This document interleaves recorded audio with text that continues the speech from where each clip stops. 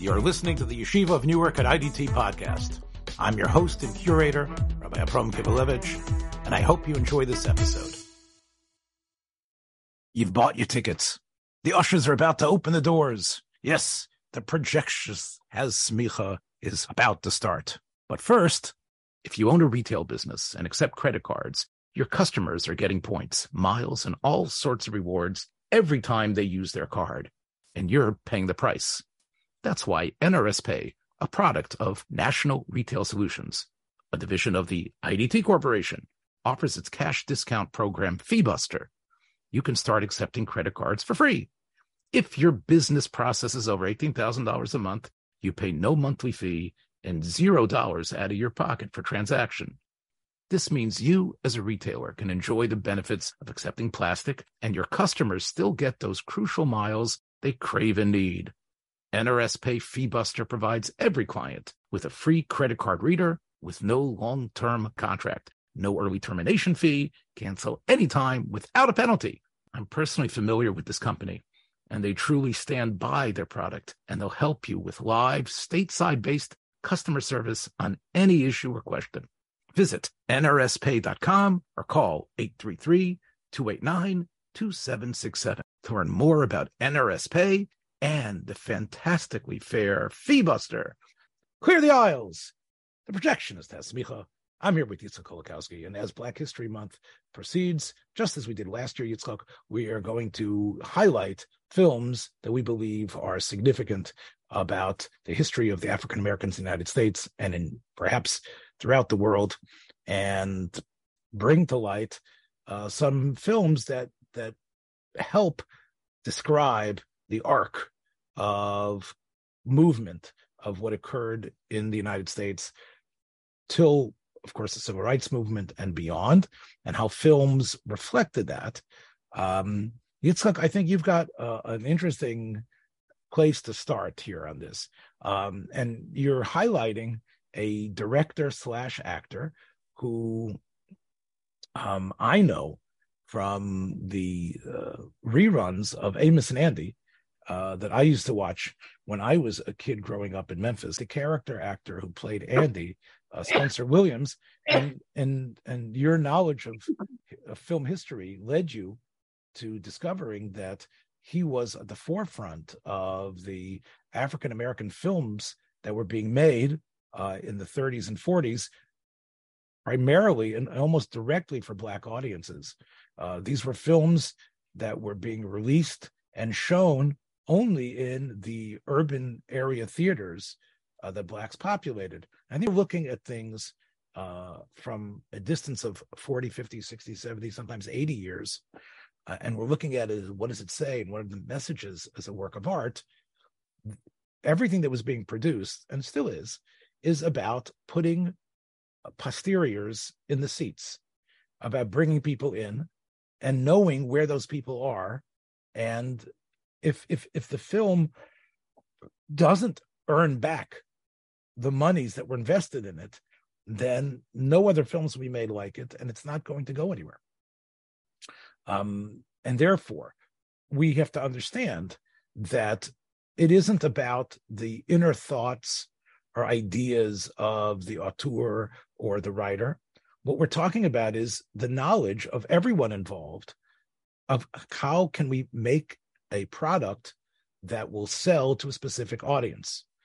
And in your case, they realized that there was an audience, especially as the 40s and 50s started to advance into the late 50s and 60s. These films were catered to the Black audience. They probably were not even seen by most of white America. And Yitzchak, you've discovered Spencer Williams' role in directing and writing two of them that you want to highlight for us. And acting. He was acting.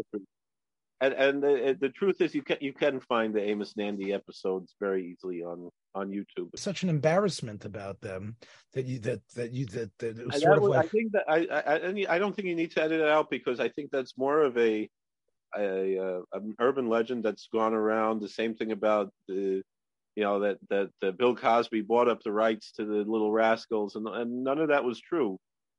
The same thing here. These things, they came into the public domain, and they Amos and Andy, I mean, came into the public domain, and just there wasn't maybe much commercial need for it. But I remember maybe 20 years ago on television there were a lot of commercials, selling. I think it was VHS cassettes of Amos and Andy show. So maybe it was 30. They were trying to sell on television in New York, classic episodes of Amos and Andy. But these movies, I was always aware of his earlier films. That's kind of how he got the role of Andy, because of course we all know originally Amos and Andy on the radio were played by white men, and when they actually made one movie called Check and Double Check in blackface in 1930. And then when it came to television in the 50s, they realized they had to actually cast actual black men to play Amos and Andy. And they had heard of Williams because of his career in the black cinema.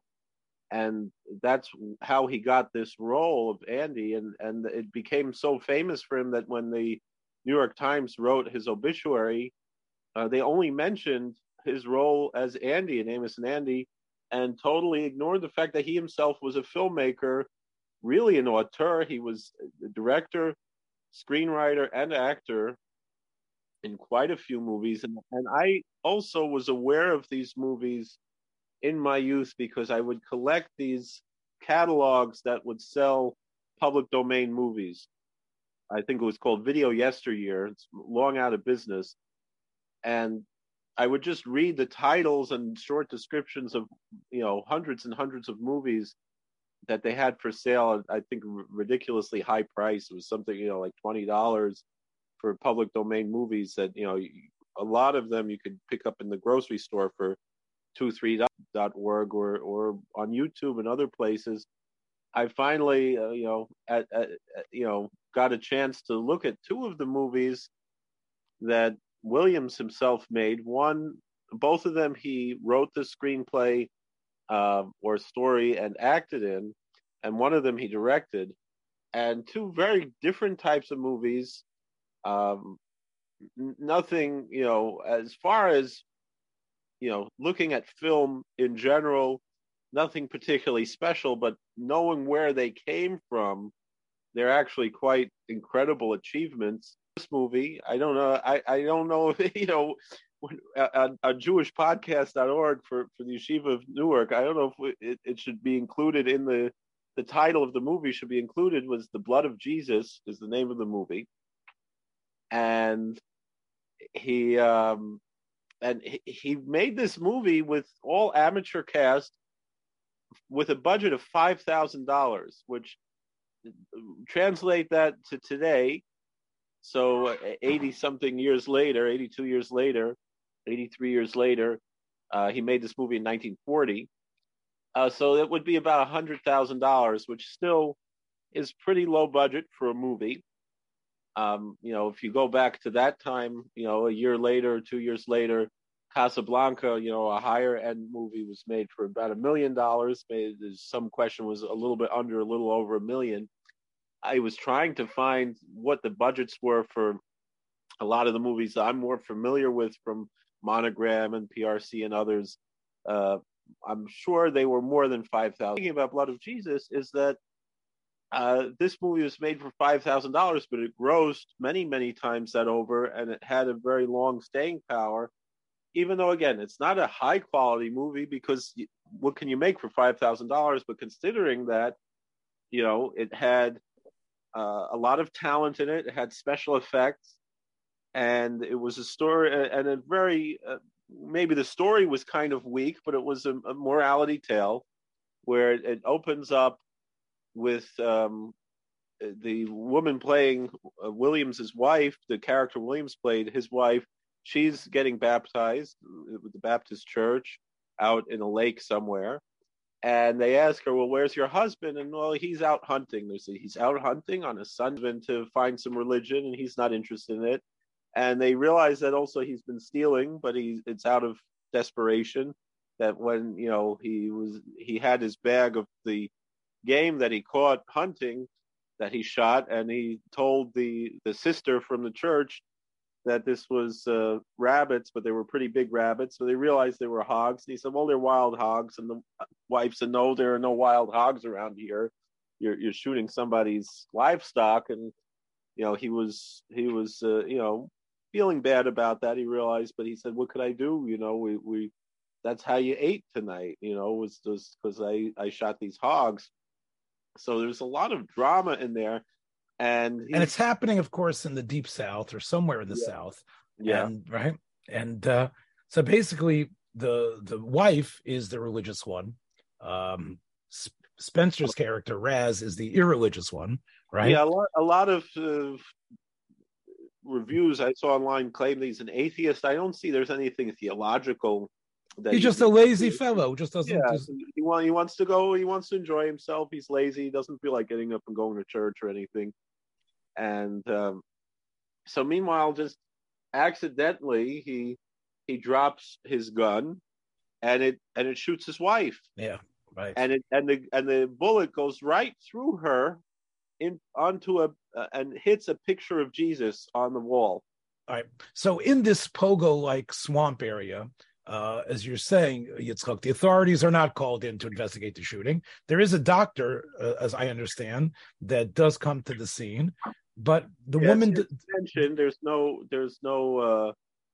you don't actually see the doctor, but the ladies from the church who were standing around singing and praying over her, mentioned that the doctor, said that the bullet actually that's how we find out that the bullet went right through her. And so that's the exposition. In other words, in place of showing it, because they didn't have the technical means, what Spencer Williams does is he has the sort of like the Greek chorus of the choir of her friends sort of give exposition to the audience of what's occurring. That the bullet has gone through her, and now her soul is ascending.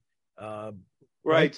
So they're telling her, they're telling him, because he's obviously distraught that he shot his wife. They're telling him, you have to pray and God can do a miracle.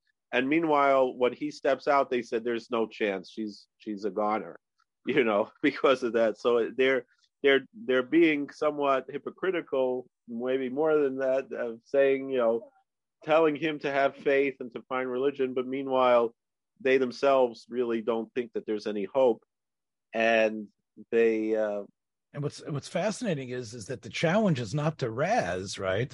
The challenge is really to the spirit of the dead woman who is somehow taken by an angel, I guess, to the gates of St. Peter. But instead of going St. Peter, we see an angel climbing a ladder. So that's the image of Jacob's ladder.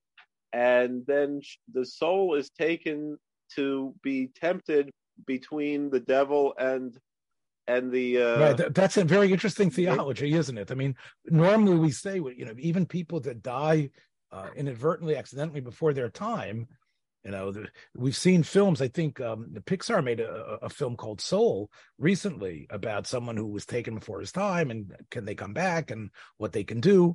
But here you have a soul that's taken before its time, seemingly a righteous soul, and that righteous soul is now tempted by the devil. So she's presented with three roads: either to go back to earth, to go to heaven, or to go to hell. And interestingly, when they have a cross that's shown several times. That's kind of a directional signpost. And so to the left it says hell, and to the right it says Zion instead of heaven. And but anyway, hell is represented as that she is tempted. Really, it seems there's a fellow named Judas that the devil sends. He gives her some nice clothes and says, you're going to come to the city and you're going to get a job and you're going to make a lot of easy money doing very little work. It seems to be obviously she's going to be a call girl of sorts. Yeah. So but this is not in real life. This is in her vision, in her near-death experience, that she's being tempted like this, which, again, like you said, I don't understand the theology behind this of a posthumous or semi-posthumous temptation that she's being faced with, and this fight over her soul after she's already, she's not dead yet, but she's almost dead, and she's being tempted. I guess, I mean, in a certain way, though, you can say, we say in our theology that every moment of life is precious because there remains bechira chofshis as long as a person is alive. So meaning that we protect life even when it seems like there's no hope, that Chayei Shah, that we're Mechal Shabbos even on Chayei Shah, and that the value of that Chayei Shah is the existence of Bechira Chofshis. And it would seem that even a person maybe in a comatose state, I guess that's what's kind of being represented here. I don't know if that's exactly the theology that Williams is trying to bring out here, but it seems like that's essentially what he's saying, that even though she's in this comatose state, she can still be damned to hell and lose her salvation by making a choice that's all in the olam of demyonis, that's all in a world of imagination and fantasy, that she can, and also that's a big musser there to show that all of the things of olam hazeh and of the city, that's what's represented by that. All of those things are just demyonis. That and so too in this world, everything is demyonis. So it's a big type of a musser that's being brought out here in this. Obviously, it's a very Christian movie, but it's not. But the theology is just, I don't even know where it comes from. It seems it's almost like a theology that Williams made up on his own. It's not. It's very hard to understand what the moral is here. And in a way, that's, I think, the powerful part of this movie, is that it's so ambiguous, and it's not something that's very clear, because it's not that lesson of, that is the classical evangelical idea of just being saved and then, you could be sure of your salvation. It's a type of Does she have a chance through her choice to come back to life with her husband, or it's spoiling too much? Okay. I mean, we could spoil it. I don't know how many people are gonna. No, people don't want people want to have some drama, and they don't want necessarily things spoiled for them. But it would seem, again, I haven't seen it. It's definitely, despite its amateurishness, it sounds like it's ambitious, and it strikes me. You know what it reminded me of was, especially when they were praying over her, it struck me it reminded me of Maurice Schwartz's Tevye, and when you see the mother, crying and saying God von Avram, and and the representation in a Jewish film made by Jews of Jewish culture and religion. Here you had a black film of that time for a black audience, made by black filmmakers, representing what black religion was, not even necessarily trying to make a theological point, but just representing real, raw, authentic, Southern Christian black culture of that era. And it's definitely a historical curiosity. I understand that some of his funding to make these movies actually came from the Catholic Church, which is very interesting because it's very obvious that these were Baptists. And yet the Catholic Church, I guess, felt they had a vested interest, perhaps, in ensuring that the African American population, stayed close to religion. There was always, I think, the fear that even the white churches had, that it's good that it's good that those darkies are Bible thumpers. Otherwise, we would have a lot of trouble on our hands. And I think that might be, again, I'm looking at it very cynically, but that might be one of the reasons why they felt this is a good cause. Say the film has some humor in it. Is it like Stephen Fetchit type of humor? No, it isn't like you have the black characters acting ridiculous, right? No, you don't have there. I mean, it would seem anachronistic today, but it's not. It's obviously not intended to be offensive. It's not a minstrel show for a white audience. this is made by blacks for blacks. I understand.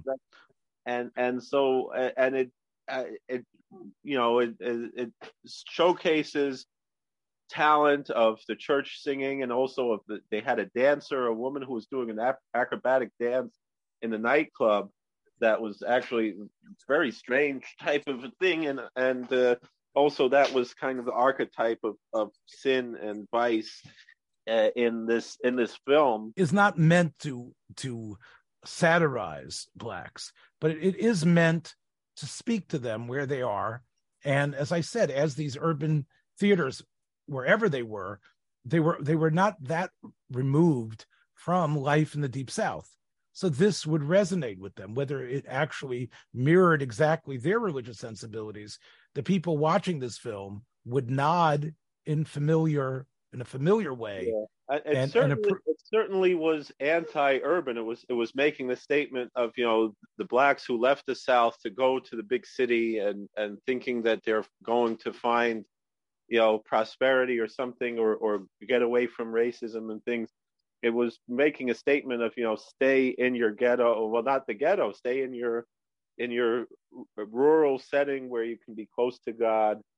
And it's definitely condemning. It's yeshivas krachim kosher type of idea of saying, don't go to the city. The city is hell. Stay in Zion. Zion is the Deep South, the Bayou, wherever. That's Zion. That's the. And so the other movie that I watched was it was another film that was written by, but not directed by Spencer Williams, but he starred in it, he was one of the stars. Son of Ngaji. Yeah. So a strange movie. Also some religious tones. It opens up with a wedding. It's about a newlywed couple who. Now, let's just make people understand that there was a film called Ngaji that came out in 1930, right? And it did it type of film, and that does have African Americans playing dangerous tribesmen, a virgin sacrificed to a huge gorilla. So that was a film that I guess when Spencer Williams and whoever was funding him was working on this film, they figured they could rip off the title because this is sort of connected to something like Ngaji, right? I guess so. I've never seen Ngaji, but I've heard it's quite pre-code, very very lurid, very exploitative type of a movie. And that movie is very interesting type of a movie because you have a female black mad scientist who has this monster missing link type of creature that she brought back from Africa when she was out doing some missionary work out in Africa. And apparently this couple who gets married in the beginning of the movie, it seemed like she was in love with the girl's father, who she had actually introduced to the girl's mother. And she left, her estate to them, and it was all kinds of interesting things. And when she gets killed, the newlywed couple, are suspected of killing her because she had left bequeathed her estate to them. And she also was fighting with her brother about gold that she brought back from Africa, some $20,000 worth of gold that she brought back from Africa, and her crooked brother is trying to get half of that, and so there is a monster there, right? There is a monster. Yes. Yeah, and the monster is killing people, and they're accusing this newlywed couple of the murders until they finally figure out. And Williams is the detective who's figuring all of this out. So I'm just going to read from the poster that was meant to advertise this film. Half man, half beast, all hell broke loose when the mad monster escaped, son of Ngaji, with an all-star, all-colored cast. A Richard C. Kahn production, distributed by SAC Amusement Enterprises. Yeah, both of these were SAC Amusement. Both of these movies were made. Right, and I would assume SAC and Richard Kahn are some of our tribesmen who were profiting from these films. and if you look at the image of this poster, Yitzchak, you'll see that it's quite a lurid one as well. And it's drawn like like a cartoon, but you can tell that this is also meant to try to get again the blacks in. So this is sort of like a monster detective film. Yeah, it's the first all black monster movie, and it's a science fiction type of horror type of movie, and it's again, it's not even to the quality of the Poverty Row movies that I've been familiar with, Devil Bat, things like that, but it's of historical interest, particularly for fans of the genre movies that I am, to see that that these genres played into other places, and this one really had it. This story could have been really totally done by a white cast. There's nothing really particularly black about this story. It's just that it happens to have been done by an all black cast. I think that's really so. It really doesn't add much to the theology or the sociology of the police involved, as opposed to Blood of Jesus, where there's no police involvement, and it's just and it's almost like black on black crime is something that's ignored. Here you don't have that dynamic. Here you have, and I guess part of it is that this is a little bit more of would seem to be some kind of an urban environment as opposed to a very rural environment where probably there really wasn't much. I get it. Justice, Now I think about this weird grafting of genres in films in the 30s and 40s, where even a hard-boiled noir is going to have a song in it that's sung by some lounge singer. There are songs in both of these films. The first one, especially in terms of The Blood of Jesus, there you're going to have, like in the clubs when she goes into whatever that urban place is, and I think there's some music. There's music in Son of Engadji also, right? Yeah. Also, there's also a nightclub scene where you don't have much of a music score, so which is kind of jarring. Is that how quiet the movie is when nobody's talking, but you do have a musical singing group. I don't know how well known the Four Toppers is the Toppers is how they are, how they're.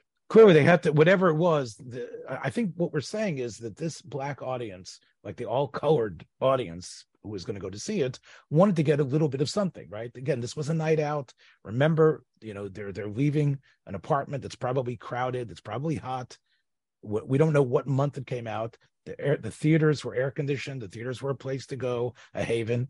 And what they would get for an hour is, maybe it was a double feature, some sort of entertainment that would somehow push the buttons. The question is like this: is this a shanda for Black America? Have these films been forgotten and not have these films been forgotten and in a way despised, but incorrectly? Are these films? Let me ask the question: are these films important for to show the progress that blacks have made, that where we've come from?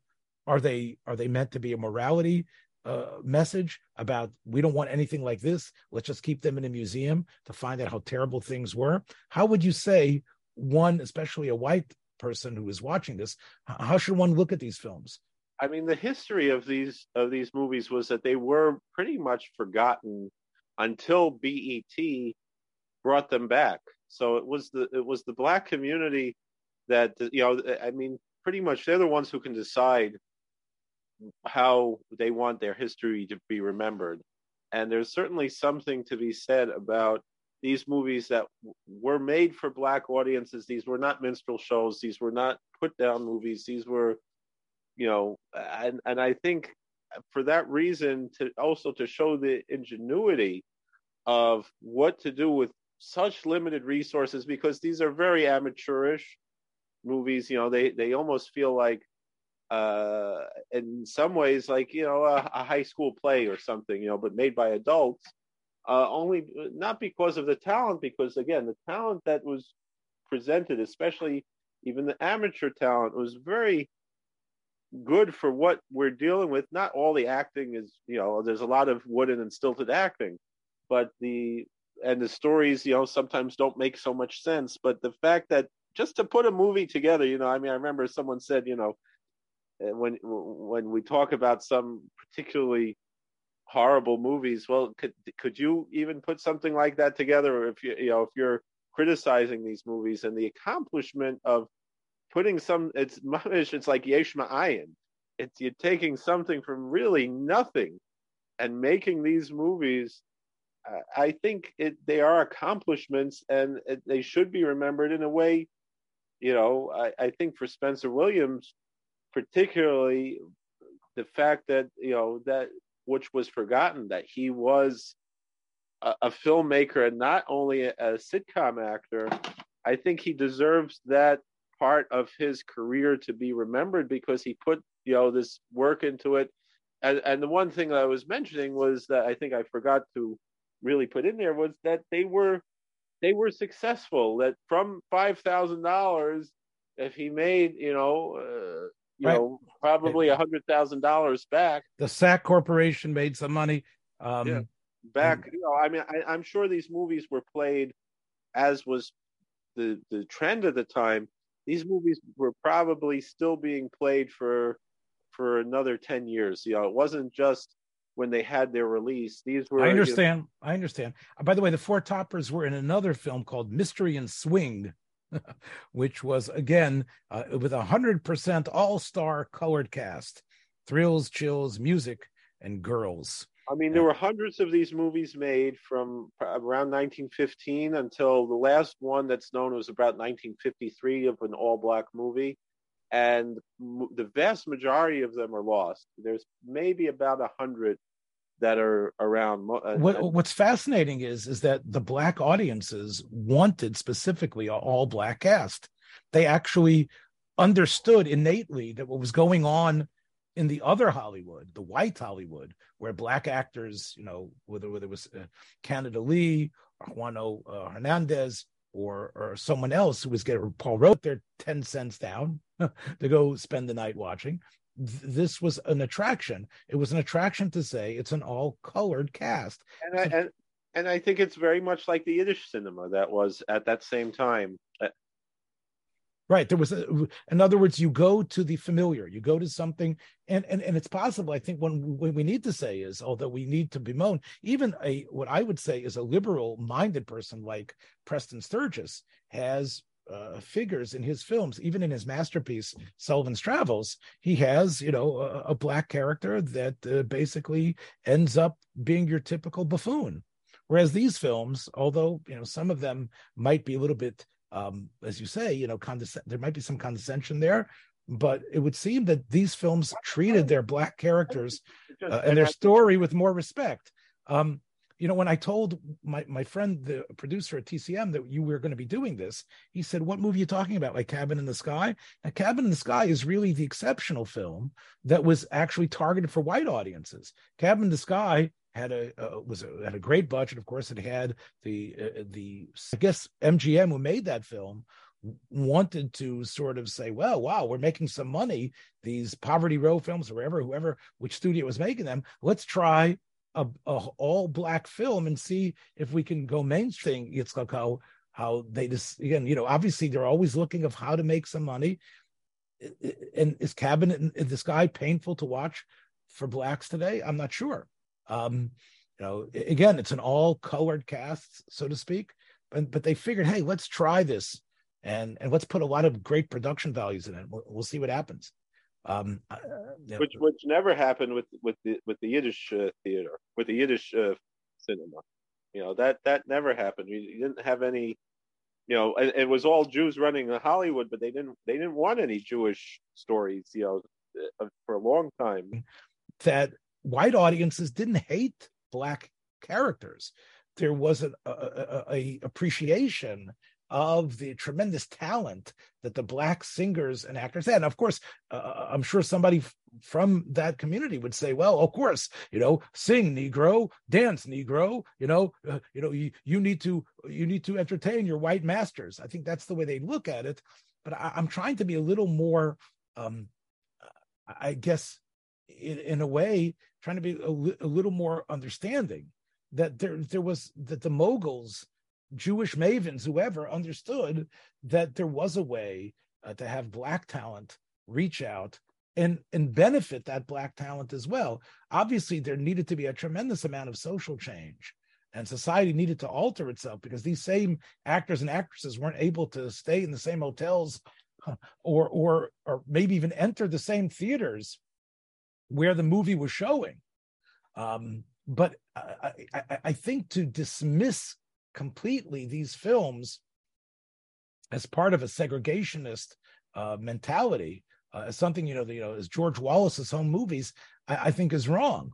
Cabin in the Sky is just proof that Black entertainment really is again one of the ways that Black culture and Black people in general, I think, can get a foothold in the greater society in a way that they could, for the betterment of everyone. Now, it definitely did not proceed so in such a linear fashion, but I think that's why I think the Black films, although you're right, they're just to get Blacks into the seats. I think the people in Hollywood, seeing the money come in and watching some of these films, realized that there needed to be more Blacks on the screen. Unfortunately, it took about 25 years, for that to happen in a way that was meaningful. And really, I think what you need to probably complement the period that we're talking about to the Blaxploitation films of the late 60s and early and mid 70s. These films were also targeted for an urban audience, whether it was Blackula or these other films. And in a way, they sort of, people look at them today also as demeaning. But I think there was a similar dynamic that was at play there in the Blaxploitation films. And there was also a way, again, I'm reaching here because I'm not from that community, but I think what I remember from the 70s was people liked walking around saying they're Superfly, right? Shaft, of course, was an attempt with Richard Roundtree to have a sort of a Black hero break through. And then, that's why Shaft was a very important film. Not only the theme music that everybody knew, but also the basic character of having, a Black detective who could be someone that could be a rugged star, even for a multiracial arc of how filmmaking reflects what's going on in society. The 70s was a period where there was a loosening of the bonds completely, and I think there's no more, the Blaxploitation films I don't think are being, they obviously they weren't made for that long, but I think they ushered in an era where since the early 80s and 90s, where Black characters have become a standard. And we do have films that you don't have to say it's an all Black cast, but you have films that are primarily about Black society.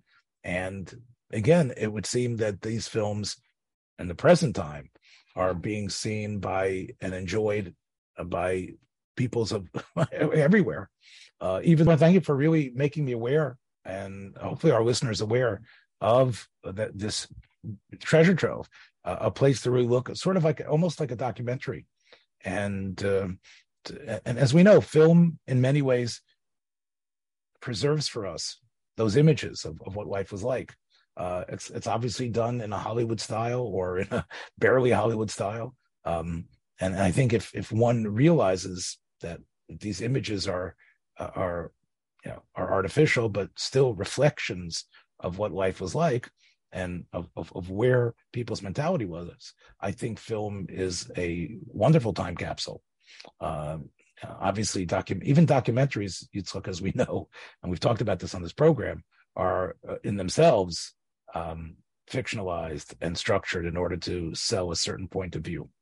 So in many ways, these films, whether they're the 40s films or the blaxploitation films of the 70s, in some ways, I think, reflect even a more true sense of where we were as a nation and in our relations with African Americans. All right, my friends, that's it. So we hopefully, I think next week, I think Yitzhak and I are going to go into a film, the films that represent, let's say, the traditional Hollywood studio trying to deal with race relations.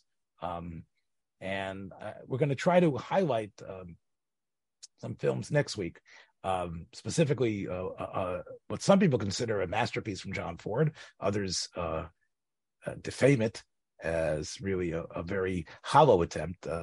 And we'll talk about everybody's favorite film about white and black relations from the early 60s, To Kill a Mockingbird. So we'll hopefully so watch your step on the way, everybody. We'll catch you again next week.